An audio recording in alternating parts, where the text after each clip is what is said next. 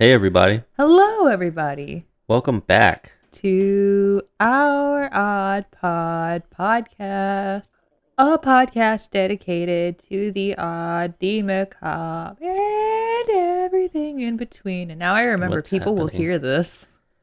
And everything in between. Do you need a minute or? Nope, I think I'm here. Okay. You just look like a little distracted over there. I had an egg hatching. Oh, okay. It's a weird euphemism for whatever.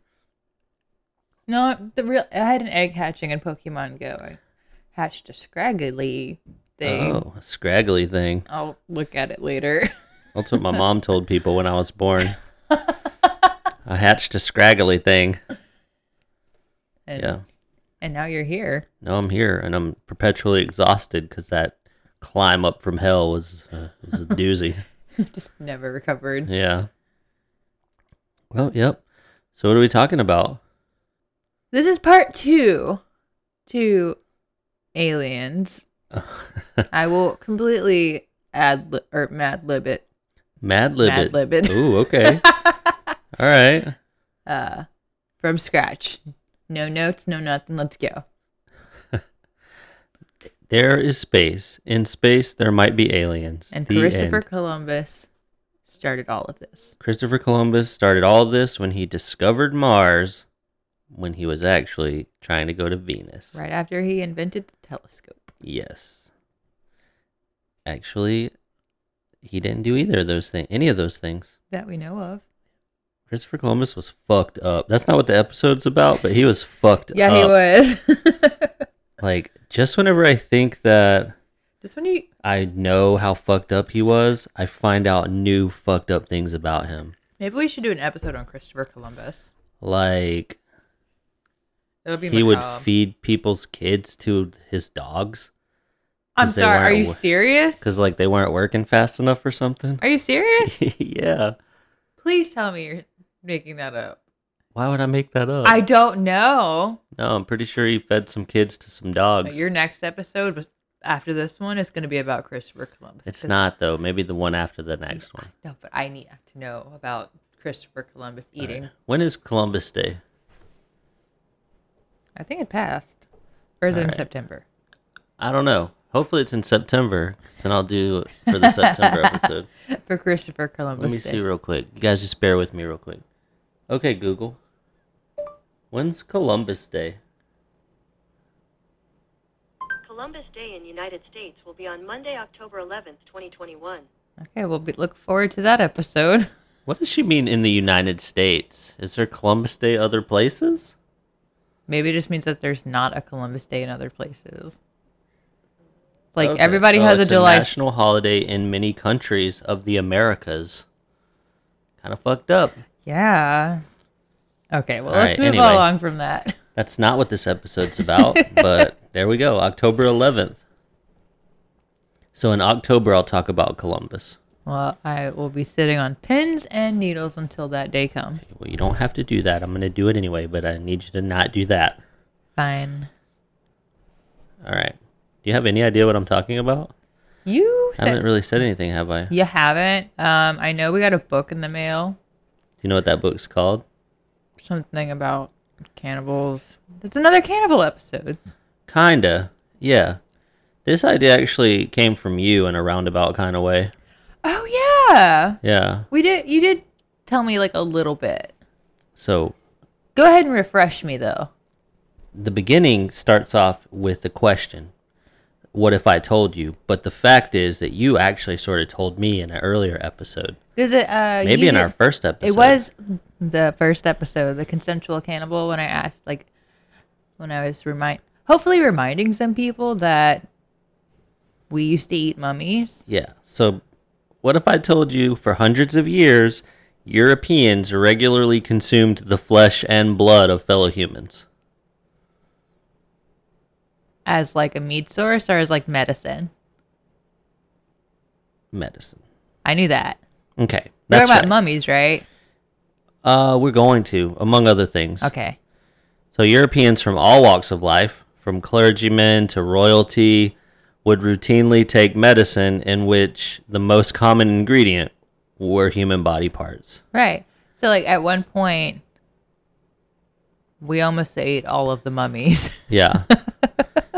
So, rich or poor, royalty or peasant, the practice was pretty surprisingly widespread. Yeah. I remember reading, like, a kid's book about it, too. Really? Yeah. What was it called? Oh, man. It was, like, one of those adventure books where you, like, go back in time. Well, red fish, blue fish, we eat you fish. I'm going to find it. Okay. I'm going to continue while you do that. Yeah. So even though the specifics are different from place to place, this medicinal cannibalism peaked in Germany, England, Italy, and France near the end of the Renaissance. Mm-hmm. If you're thinking, Billy, there's no fucking way this happened, well, treat yourself to this little quote from this dude you might have heard of named Leonardo da Vinci. You have my undivided attention. Quote, "We preserve our life with the death of others, and a dead thing insensate life remains, which, when it is reunited with the stomachs of the living, regains sensitive and intellectual life." For a second, I was like, I'm going to get that tattooed on my body. And then you just kept going. And I was like, I don't have a body part big enough for that, but I like it. As Europe was shaking off the intellectual power nap of the Dark Ages and heading into the warm coffee-scented kitchen of the Enlightenment, The intellectual power nap. they were still chowing down on human remains as a means of maintaining homeostasis. Homeostasis, like the natural balance Yeah. of the body. Is this the time where medicine was doing like the humors or I think we had moved on a little bit since the we're humors. past the humors? Yeah. Okay. I think the humors were more of an antiquity thing, right? Ish. I think we were probably just past this. Okay. This started around 1500s. Okay. We're like miasma. Miasma is when they thought like the air around you was the thing that was getting you sick, not germs. This is before germ theory. People wear scarves and stuff like, don't let the air blow on you or it'll make you, you'll Oh, get a that's cold or A something. little miasma going on. Okay. It's like 80 degrees outside, but it's September, so they're wearing like a jacket and a scarf. It's So- stylish. Today it seems pretty fucked up, but it is well established on this show that early man was a big dumb idiot. Big dum dum. As such, they were convinced that smearing human fat, drinking human blood, or distilling human bones into a liquor were all excellent ways to promote healing. Drinking human blood. I paused because I could tell in your face that you looked like you needed to say that you wanted to say something. Like vampires? Yeah. In fact, much like vampires. Okay. So to these early idiots, Are you going to touch on the vampire? Yes. Like on the blood drink? Okay. Just wanted to make sure.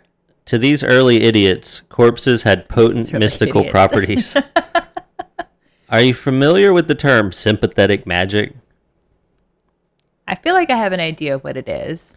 So sympathetic magic is like a type of primitive ritual that uses objects or actions that resemble one another, or at the very least are symbolically associated. Yeah. Okay. For example, as regards our topic, powdered blood helped bleeding, human fat aided with bruising, skulls helped with migraines. And I don't think that was always the case. Like, those are always like examples of what they use the things for. Yeah. But you kind of get the idea. Well, they used to do that when they thought food was medicine. And like to an extent it is. But they used to think that like walnuts would help with headaches. Because, you know, walnut kind of looks like a brain. Oh, interesting. Yeah. Yeah, that's sympathetic magic. Like, what's weird to me is these are like notoriously Christian people, right? Like, we had the Crusades, we had the Inquisition, like blasphemy still like a really dangerous thing kind of thing, you know, Yeah. like the church pretty much still rules the world, but they're basically practicing this ritualistic Kind sort of like borderline witchcraft, right? Or what people would consider witchcraft.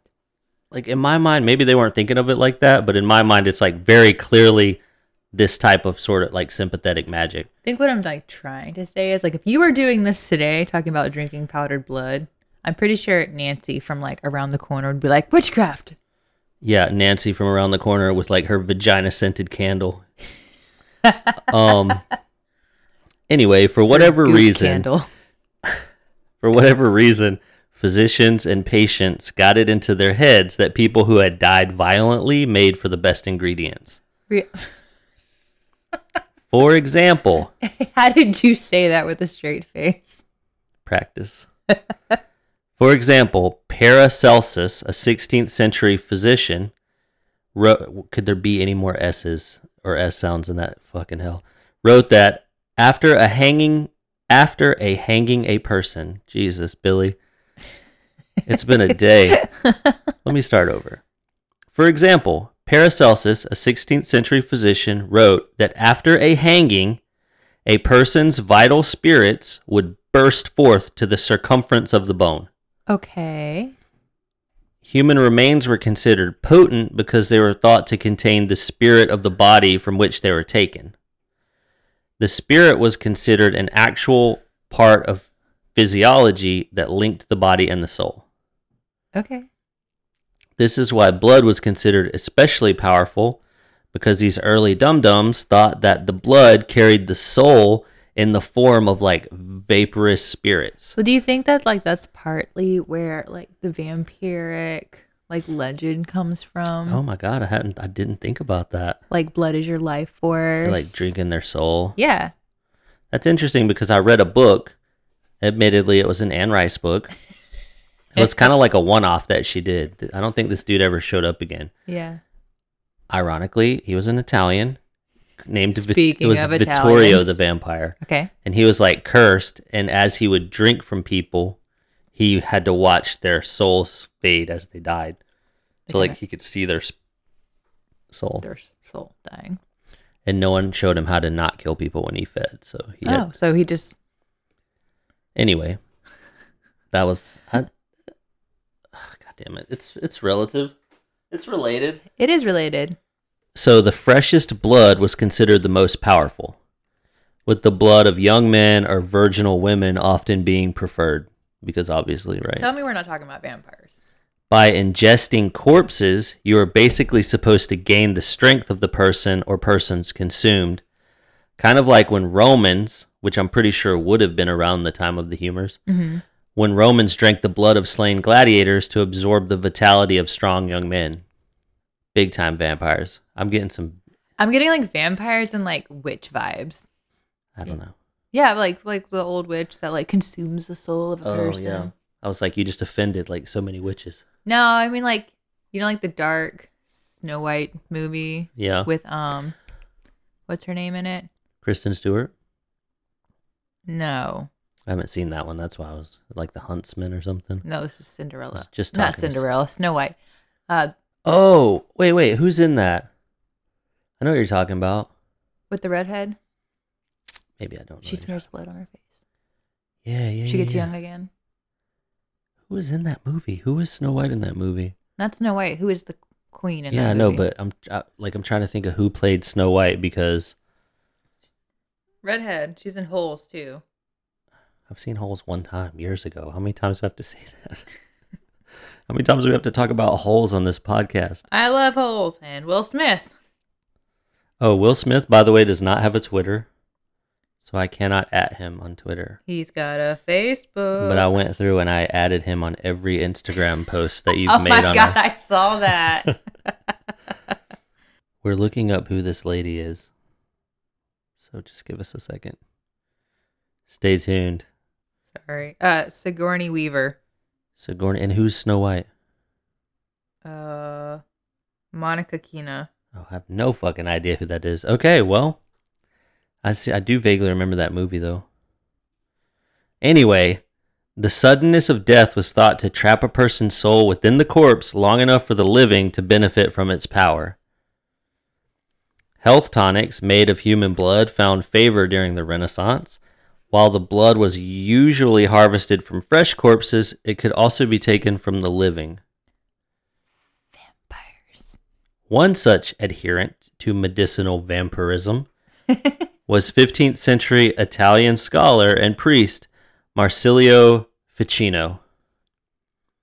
He encouraged the elderly to, quote, suck the blood of an adolescent who was clean, happy, temperate, and whose blood is excellent but perhaps a little excessive, in order to regain the youthful spring in their step. Is anybody just have like excess blood? Yeah. They mean like prepubescent women.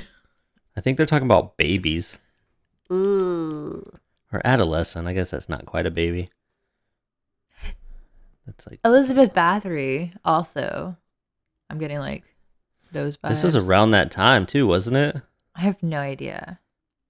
Well, maybe just after. Just seems kind of weird that they freaked out. Well, you know what? To be fair, she was going about it way differently.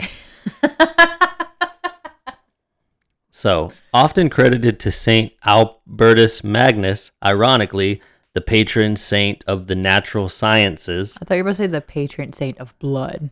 Another popular practice was to distill the blood of a healthy man, like rose water, resulting in a concoction that, according to one 16th century text, could cure any disease of the body.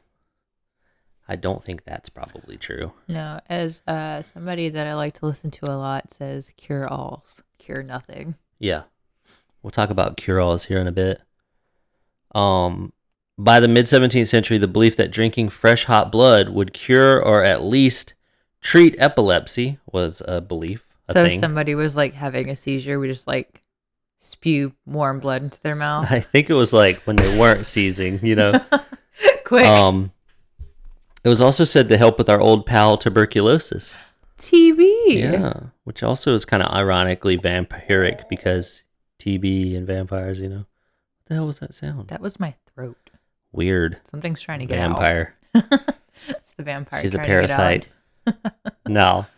Around the same time, powdered blood was prescribed for nosebleeds or sprinkled on wounds in order to stop them from bleeding. So in order to stop a wound from bleeding, we're just going to throw some powdered blood on it. Yes.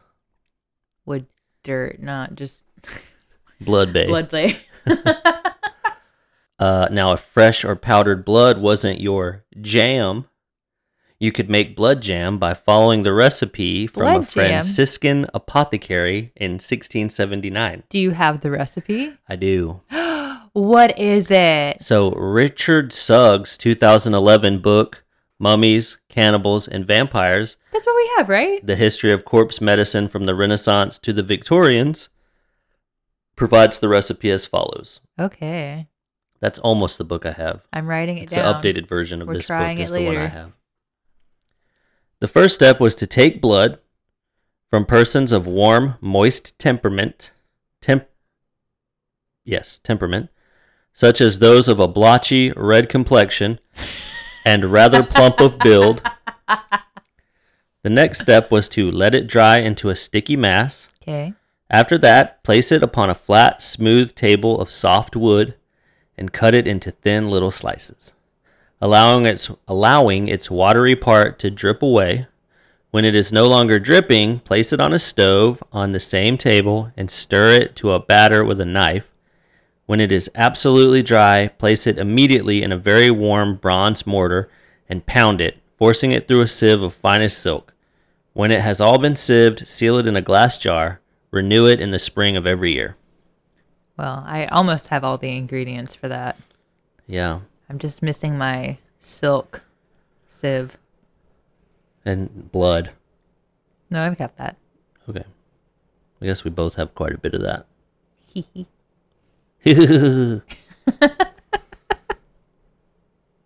Perhaps the most popular ingredient to find its way into the apothecaries of Renaissance era Europe was mumia, What is mumia? or mummy. Oh, mummy. So we're going to talk about mummy now. Good. Even though we talked about it a little bit in the beginning, we're going to get a little bit more into it. I'm here for it. Let's talk about mummies and how we used to eat them. And I want to start with the evolution of the term mummy because Okay. it's actually pretty interesting. So I'm going to intentionally sidetrack myself very briefly and talk about it. We're here for the history lesson. So in early Arabic medical writings, mumia referred to a type of wax or pitch found on certain Persian mountainsides. Story checks out so far because they used to dip their mummies in wax. Not dip, but you get it. In the 11th century, it was used for a pitch-like substance that was produced in Egyptian corpses through the process of mummification. Okay. The meaning of momia shifted in a big way in the 12th century when Gerard of Cremona, whoever the fuck that is, a translator of Arabic language manuscripts, defined the word as the substance found in the land where bodies are buried with aloes, by which the liquid of the dead mixed with the aloes is transformed and is similar to marine pitch. It's a long-winded fucking definition, bro, for some black tar or like, sticky Tar, which is black. Yeah. Sticky wax, I don't know. Made from human liquid. After this point, the meaning of momia expanded to include not just asphalt and other hardened resinous material from an embalmed body, but the flesh of that embalmed body as well. Okay. Persian physician Avicenna used the word momia to refer specifically to medicinal bitumen. Bitumen is a black viscous mixture of hydrocarbons obtained naturally or as a residue from petroleum distillation. Okay. Nowadays, it's used for road surfacing and roofing. Basically, we now call the embalmed ancient Egyptian dead mummies because when Europeans first saw the black stuff coating these ancient remains, they assumed it to be this valuable bitumen or momia. Is that why we started eating it? The word momia became a double in meaning, referring both to the bitumen that flowed from nature and to the dark substance found on these ancient Egyptians. So yeah, I think so because the medicinal bitumen. That was like a thing that people used for medicine for like wounds and stuff. And then when they saw this, like black, whatever, like the wax they used to treat the mummies, or the previous paragraph talked about it being like because I'm pretty sure they used to like dip the cloth that they wrapped the mummies in like honey and that probably blackened over time, right? I'm not sure. Yeah, so I'm not sure exactly what they used, but they used to dip it in like a wax or like honey or something that would get hard. Well, it's interesting too because like the first mummies weren't ritually mummified. Right. The desert just mummified them. The sand or whatever. They're good for that. Yeah. And then I don't know, like ancient Egyptians, I guess, found them and they're like, "Hey, what a great idea! Yeah, let's make this. We should make this a thing. We should make this really elaborate. You know what we should do? We should make this like our whole thing. Like, seriously, we could build like big triangles. I tell you what, if they built rectangles, it would be nearly as exciting. No, it'd just be like a trailer, right? Ye old trailer. The trailer of the dead. The trailer of the dead. Patent pending. Gonna make that movie. Night of the Living Rednecks. Okay, anyway. Is that not just a Friday night in Alabama? It's true. Anyway, Friday night down at the creek, down at Wolf Log. Down at the Sonic. Anyway, in the 15th century, the European demand for mummy grew exponentially. During this time... Which is a problem, because there is a finite amount of mummies. Big problem, because, in fact, there are a finite amount of mummies to be had. During this time, merchants began plundering Egyptian tombs and bringing their lootings back to European apothecaries. I was just about to say, this became like a huge problem for the mummies. Yeah. The mummies had problems. Well, not just like, are they stealing... They're looting and like raiding tombs of like people. Yeah. They're also stealing like all of their things, which granted, they're probably not using them, but in their culture they are. Right. And you're just taking all of it. It's basically like if somebody went down to the cemetery and like dug up grandma and took her fucking ring. It is grave robbing. Yeah, it's 100% grave robbing. Not only are you robbing the grave, you're taking the corpse. Yeah. Like, and then you're eating it. Leave room for Jesus. Anyway, in 1586, English merchant John Sanderson smuggled 600 pounds of mummy parts from an Egyptian tomb. This is a fat mummy. 600 pounds. Especially since they weigh like 20 pounds after being mummified. Yeah. So it must have been a big ass tomb. Surely there were Well, multiple tombs. I was gonna say usually when a king or a queen died, Like all their slaves went with them. yeah. But they didn't mummify them, did they? I thought they just like bricked them up. Who knows? Anyway, this is a quote from John Sanderson. Okay, John Sanderson. Quote, "We were let down by ropes as into a well with wax candles burning in our hands, and so walked upon the bodies of all sorts and sizes, some great and small. They have no noisome smell at all, but are like pitch, being broken. For I broke off all the parts of the bodies to see how the flesh was turned to drug, and brought home divers' head, hands, arms, and feet for a show. We brought also 600 pounds, together with a whole body. They are lapped in above 100 double of cloth, which rotting and peeling off, you may see the skin, flesh, fingers, and nails firm, only altered black." Not the kind of meat pies you're looking for. Nope. Some old meat pies, not the fresh ones like Mrs. Lovett makes. That's what she used to make them with. That's why they were the worst pies in London. Oh, okay. Yeah, you're right. Fresh, never frozen, my friends. That's it. My band name on Rock Band was Mrs. Lovett's Meat Pies. So in the late 16th century, surgeon... So he's just like out here like, yeah, I did that. Mm-hmm. Fuck that guy. Fuck you, Mr. Sanders. Yeah, Sanderson. No wonder his children turned into witches. When I was in like the 4th grade, that movie scared the shit out of me. And you never watched it again? I don't think I did. I'm pretty sure it Maybe shaped, one more time it since shaped then. my childhood. I was such a little chicken shit kid, man. Movies Wow, would... look at you. There were some movies that should not scare people, and they scared the fucking bejesus out of me. Remember the Ernest movies? He had a Halloween movie called Yeah. Ernest Scared Stupid, and it fucking freaked me out so bad. That troll was so scary. Scared stupid. When there was a scene where like some kid rolls over in the bed and the troll's like laying next to it. They used to scare you? Yeah, it was so bad. Like if I rolled over in bed, I would not roll back over. I would just lay in discomfort all night. Because I knew if I rolled back over, that fucking troll was going to be there. He's going to turn me into a little wooden statue and put me in a fucking tree. And I wasn't about it. I accidentally watched Scream 4 when I was like 6. I've never been afraid since. Never been afraid since then? No. I'm a hardened child. I was terrified of bathrooms for the longest time, though. It took me a long time to get over that.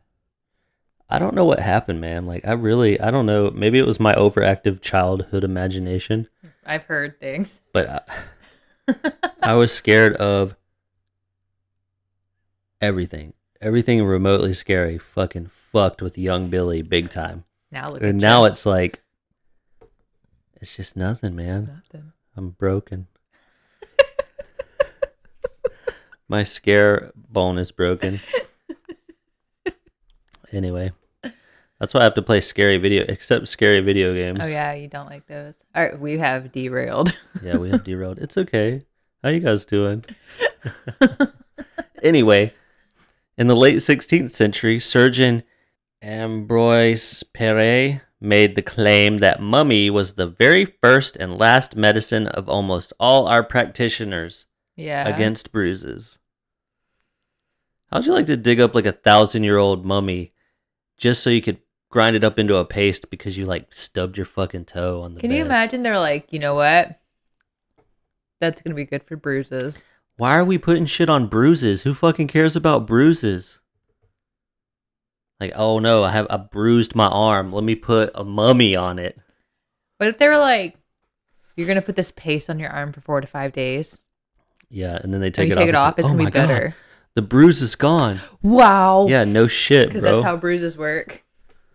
I just like, they talk about bruises quite a bit and like treatment for bruises, but have you ever been to a store and it's like, topical treatment, good for bruises? Do you think like they were trying to treat like another condition that caused bruising, like a blood thing? I don't know, man. And bruises were a lot bigger of a problem than they are now? Maybe, but like, Or is bruises maybe like... bruises just meant something different. I was going to say, like, is bruises What they're describing as bruises. Yeah, Something it's like different. Is it maybe more like a rash? or like an amputation. Ooh. Oh, I bruised my leg and it's just gone. Quick, get me some mummy for my bruise. Just might be like, Somebody get me some just the whole leg. It's a little creaky, but it'll do in a pinch. just don't. Someone lean get on me it. some mummy and a tourniquet. Don't lean I have a on it. bruise. I fell in the wood chipper and now I have a bruise. I don't know why it's like. Why is it a wood chipper? Why I is was he? a wood chipper. Why I is fell he- in the wood chipper. Why is he from like Maine or something, Yeah. right? Yeah, I fell in the wood chipper and I bruised my leg. I don't think that's me. I don't know. I think it is. Regardless, Anyway, I've never been there. Why would I know? speaking of Maine, okay, listen, I'm so tired. I'm going to derail a lot. Stop what you're doing. Wait, finish this episode and then stop what you're doing and get the Pet Cemetery audiobook read by fucking what's that fucking dude's name? Who plays Dexter?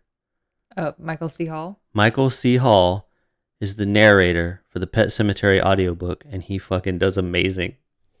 Okay, He has a great Maine accent. back to this podcast. Side note: aren't you proud that I knew who that was? I am really proud. I was not gonna be able to think of him. Anyway, where was I? What was I talking about? Mummies. Oh, all right. By the 18th century, mummy was taken for bleeding, used in plasters against venomous bites Did or it? joint pain. Did it work? I don't know. No. I would guess not. But I think like if anyone felt any kind of relief for any reason while they're taking this, they're gonna be like, "Oh, this." Were they taking mummy and also like cocaine? Probably. They're like, "Here's some mummy and some opium, 1 spoonful of heroin, a smear of mummy, One smear of mummy 1 on dollop toast. of mummy."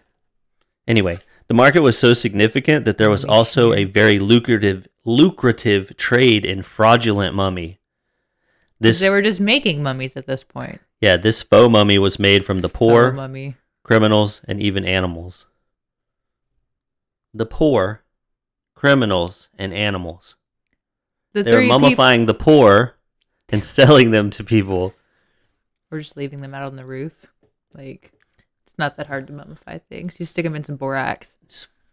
Put them under a box in someone's shed for however long. We have Looking at you, mummies here. Terrence. Yeah. Leave Terrence out of this. For those you don't know, Terrence is my mummified squirrel. Yeah. Oh, yeah. We figured out he's a squirrel, huh? For a long time, I thought it was a rat. I thought it was a rat And I too. got a good look at him. And He's definitely a squirrel. so, mummy was also made into a pigment called mummy brown. Mummy Brown. So, I'm not even kidding. Okay. Wait, do you have like? It was beloved by a group of English painters, I bet it poets, was. and art critics known as the Pre-Raphaelites. Amish Kapoor probably will keep it to himself. The pigment could be found in some European pharmacies both as a medicine and a paint well into the 20th century. So they were literally making a paint color Called Mummy out of Brown. mummies. Did Leonardo da Vinci? I don't know. But 19th century painters Eugene Delacroix, Sir Lawrence Alma Tadema, and Edward Burne-Jones were just a few of the artists who found the pigment useful for shading, shadows, and ironically, flesh tones. This guy looks like about a mummy brown. That's not inherently racist at all. I mean, I wasn't thinking of it like, I don't know what color mummy brown was, you know? You should have looked it up. On discovering the source of the pigment, Burne-Jones is said to have been horrified and No, I can't imagine why. felt compelled to bury his reserves of mummy brown. Well, okay. Good for him. So while mummy was a sort of cure-all, I need to know what mummy brown looks like. What does Mummy Brown look like? Who does number 2 work for? According to Wikipedia, mummy brown, also called Egyptian brown and kaput mortuum, is a rich brown bituminous Kaput pigment, mortuum. intermediate in tint between burnt umber and raw Shut umber, up, and was one of Rebecca. the favorite colors of the Pre-Raphaelites. Hey, the Pre-Raphaelites. All right. It's actually quite. I don't a know lovely anything color. about them, but I'm assuming they came before the Raphaelites. That is very brown. It's a lovely brown. It's more like like an oak tone. Yeah, like a wood, Slightly like a dark wood. like slightly away from walnut and more towards a burnt walnut. According to Google, it's between umber and burnt umber. Raw umber and burnt umber. Oh, raw umber and burnt umber. It's cooked umber. It's just Yeah, it's medium rare umber.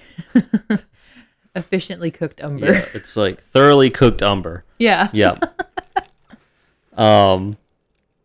So while mummy was seen as a sort of cure-all, human fat was also highly valued as a remedy for some ailments.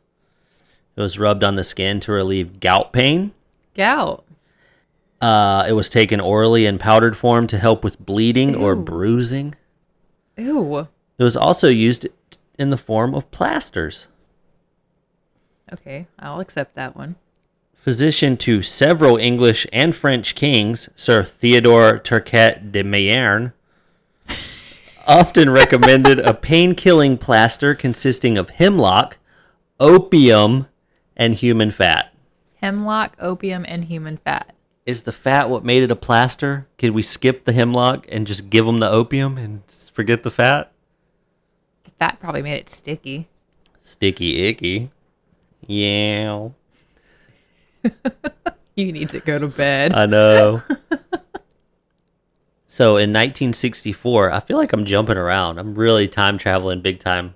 Anyway, in 1694, you could buy fat made from people at drugstores in Paris, but you could get more by going directly to the executioner.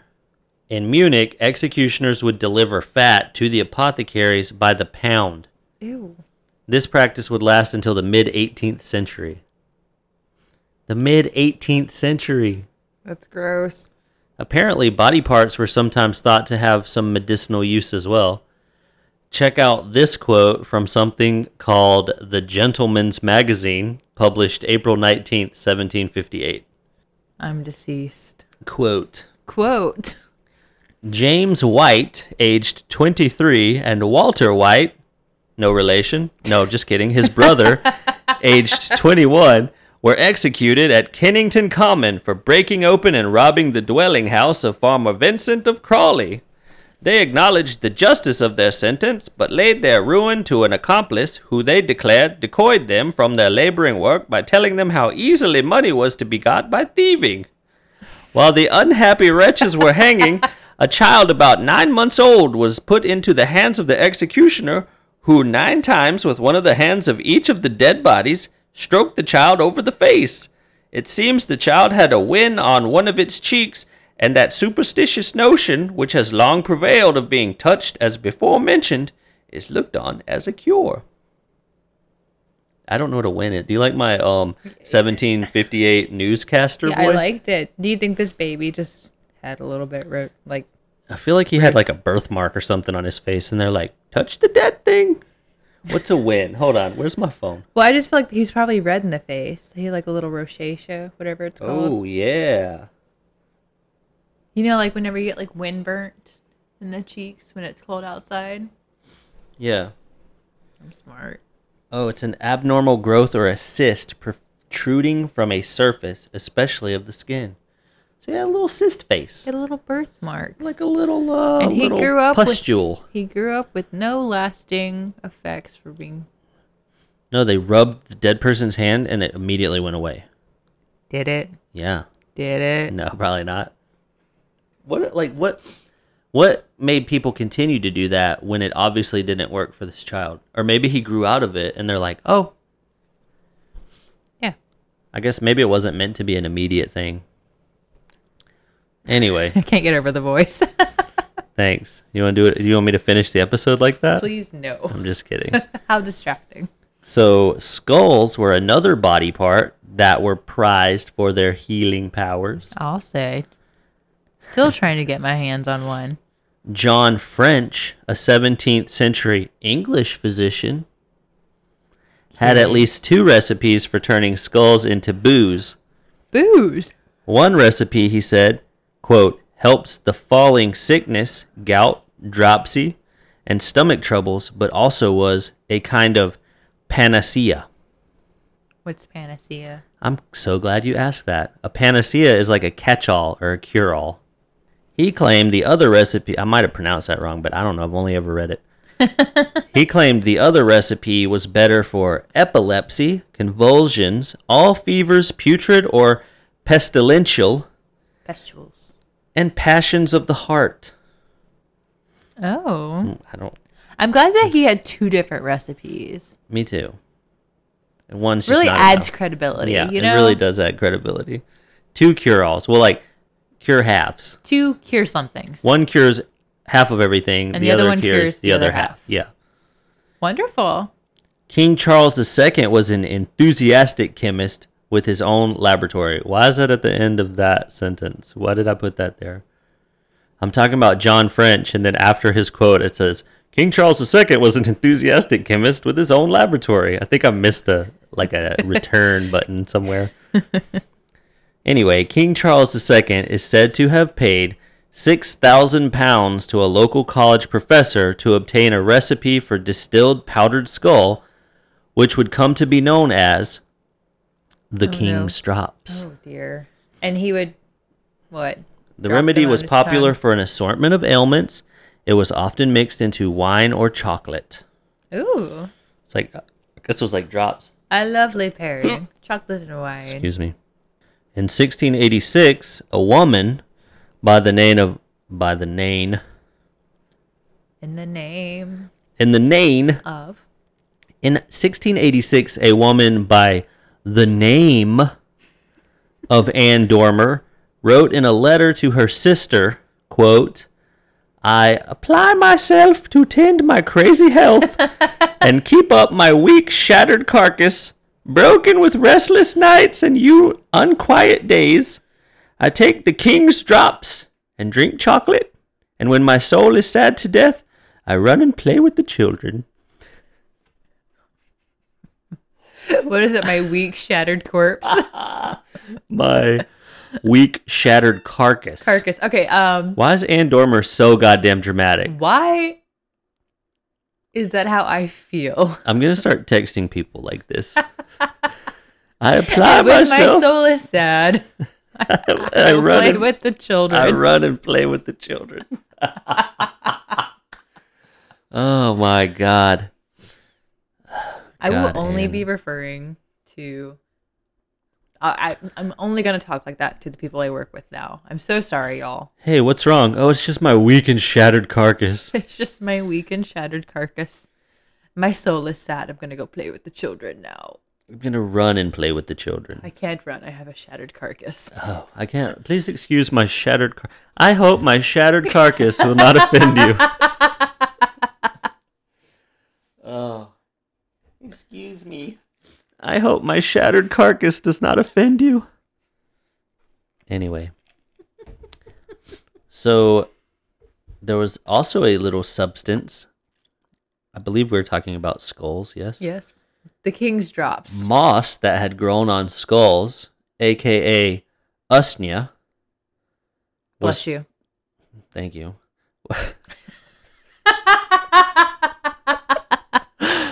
Was thought to be an especially helpful treatment. It was pushed up the nose to stop nosebleeds. Plot twist, it may actually have helped. In fact, any powdered substance would have helped to stop a nosebleed in this way. Turns out, you Story could checks shove out. flour up there and it would have helped. Little rag. Dirt. Ironically, medical cannibalism, because Cannibalism. you nibble on them. Cute. I know. And I just did that. I just came up with that just now. Really? Yeah. Ooh. And vampirism was becoming most widespread around the same time that reports of New World cannibalism began to circulate among Europeans. New World Cannibalism. Yep. That's the title of this episode. New World cannibalism, yes. Or definitely not about vampires. Yep. Even at the peak of corpse medicine, two groups were being demonized for related activities that were considered savage and cannibalistic. One group were the Catholics, whom Protestants condemned for, among other reasons, their belief in transubstantiation. Transubstantiation is the belief that the bread and wine taken during communion are, through the power of Almighty God and His magic, changed into the actual body and blood of Christ. Now, it seems that if this were true, then JC would need to have a whole lot of body to facilitate centuries of communion from his millions of followers. Just a little bit. Maybe he was ginormous. Or maybe he was Wolverine. Anyway, Protestants, the mainstream at the time, thanks to the Church of England. JC's looking like Swiss cheese at this point. They were, yeah, Swiss G's. Us.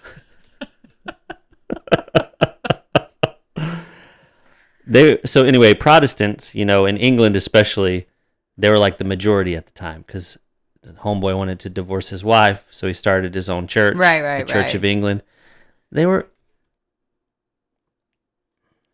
Turns out, they were not about the transubstantiation. Perhaps even less surprisingly, the other group that they were condemning were the Native Americans. Sorry, eye roll. So the white devils of the time cultivated negative stereotypes about indigenous Americans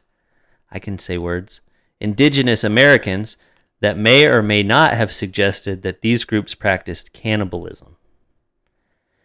In 1634, Joseph Hall, sounds like an asshole, Bishop of Exeter, railed against bloody Turks, man-eating cannibals, mongrel troglodytes feeding upon buried carcasses, which is a little ironic considering what Europeans were doing exactly that at the time. I know. Cannibalism became synonymous for all things that were evil and taboo. Now, circling back to our dude Richard Sugg, who wrote the book I'm reading currently, author of Mummies, Cannibals, and Vampires, The History of Corpse Medicine from the Middle Ages to the Falun Gong, wrote that it was an imaginative black hole that, quote, sucked in a variety of other transgressions or taboos and formed the boundary marker of a realm into which good Christians dare not enter. Like the back room in a video store, am I right? Or like a Kmart in the mid-90s. Because they sold like romance novels. So yeah. We boycotted Kmart for a little while. True story. That's hilarious. So using it as a symbol of all things bestial and base in human nature allowed New World cannibalism to be used as a dehumanization tool against the native inhabitants, justifying, at least in the minds of their oppressors, the slavery to which they were being subjected. People at the time knew that their favorite medicines were made out of people and their remains. And they were okay with it. So they were basically just big fucking hypocrites. I actually read one article that referred to this as mental transubstantiation. And I thought that was funny. I think it's pretty hilarious. Made up of a bunch of hypocrites. Like the most well-stated way of putting that. Yeah. But yeah, it's all about the hypocrisy, baby. History is just built on hypocrites. Yeah. Hypocrisy. That's what we should call it. The hypocrisy was not entirely missed in Michel de Montaigne 16th century essay. Beautiful. On the cannibals. He writes of cannibalism in Brazil as no worse than Europe's medicinal version and compares both favorably to the savage massacres of religious wars. Well, so he's woke. What's up, Michel? Woke AF. Yeah, woke AF.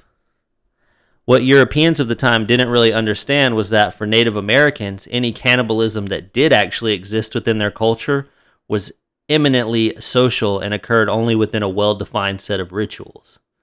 It was far from the senseless violence it was being depicted as. For example, if cannibalism was practiced, it was very often found as part of mourning rituals. Mm-hmm. These rituals were meant to return and reintegrate the deceased into the tribe. One example of this was found within the Wari of Brazil, In many South American tribes, funerary cannibalism was part of a ceremony that lasted several days. During the ceremony, even the youngest members partook of broth simmered with the flesh of the deceased as a means of incorporating the dead into the future of the tribe. Interesting. So, planting their tribesmen into the ground seemed as horrific to them as human, gravy might seem to the rest of us. It's all like within their culture, though. So, right. So it wasn't like this savage. It's not savage to them. They're like eating European explorers, They're not the ones grave robbing and eating mummies, right? Even those tribes practicing aggressive cannibalism, the captives of war were only consumed as part of a religious ceremony. This ceremonial cannibalism was sometimes preceded by several months of the intended meal being given special treatment and treated as an honored guest. Right. Alternatively, Europeans were able to consume the dead by labeling them as the other. The medicinal ingredients that were made from corpses did not come from friends or loved ones, but from the lowliest members of society. They were executed criminals, the poor, and the unknown. The animals. A wonderful example of this happened during the 17th century. The English imported Irish skulls that were taken from battlefields to be sold in pharmacies in Germany. Ugh. To the English, the Irish were inferior to them. Garbage. So, yeah. Yeah. Ugh. Don't like that. Yeah.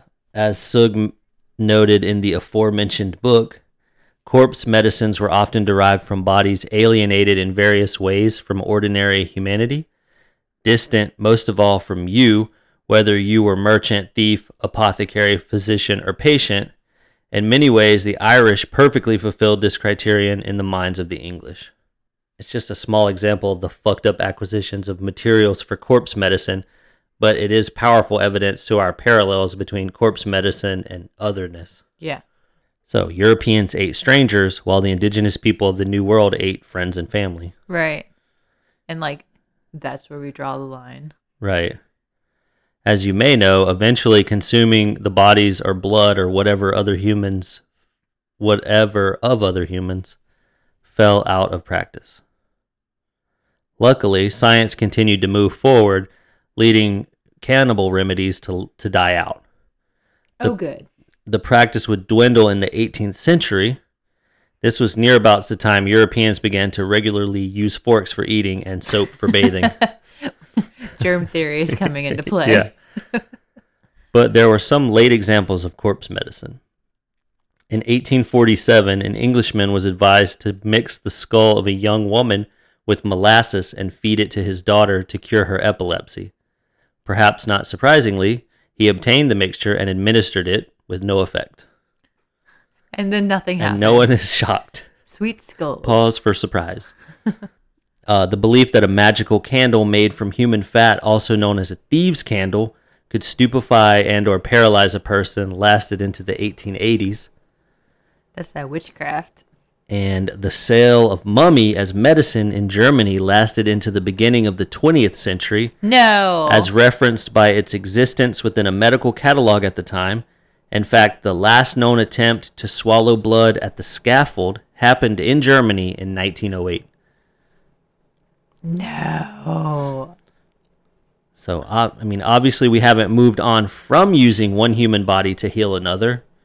Nowadays we have blood transfusion, organ transplants, and skin grafts, which are all excellent examples of modern medicine using parts of the body. That's different. While it isn't exactly the same thing because one is effective and backed by science, and the other is cuckoo bananas and backed by poor translations and idiocracy, yeah, it is still interesting to see the parallels between then and now. I like that. Which part? The then and now. Yeah. Does it? Pretty cool. That didn't work, but this does. It's like, we got there. Yeah. We kind of took a stupid path, but we got there. We got there in the end. We're working on it. It's like the interstate was closed, so we took some back roads. Took us a little while, but we got there. The scenic route. That's all I got. Baby, that was wonderful. I felt a little disorganized, but... That's okay.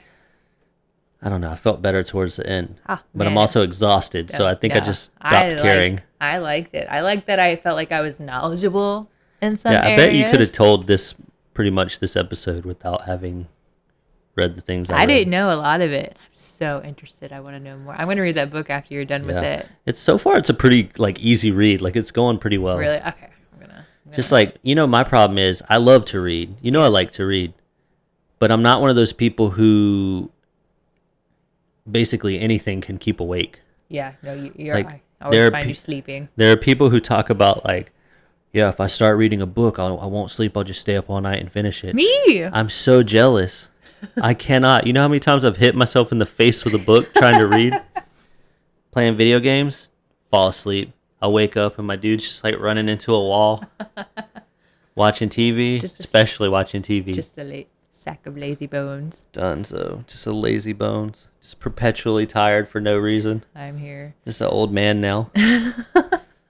Start making those old man noises. I know. Ooh, okay. Yeah. Well, I loved it. I hope you guys enjoyed it.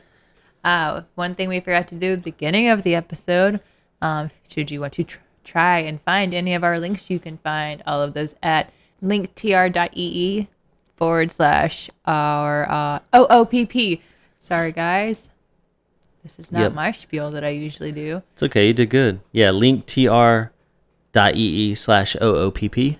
Darren, you can find our intro and outro music at DarrenCurtisMusic.com. Check out our Patreon. We got stuff on there. www.patreon.com/ouroddpatreon. And yeah, join us next week at the same time. We're in the same place, probably. Unless you want to switch it up. That's up to you. Yeah, that's your prerogative. But as always, we are the Boneses, and we are out.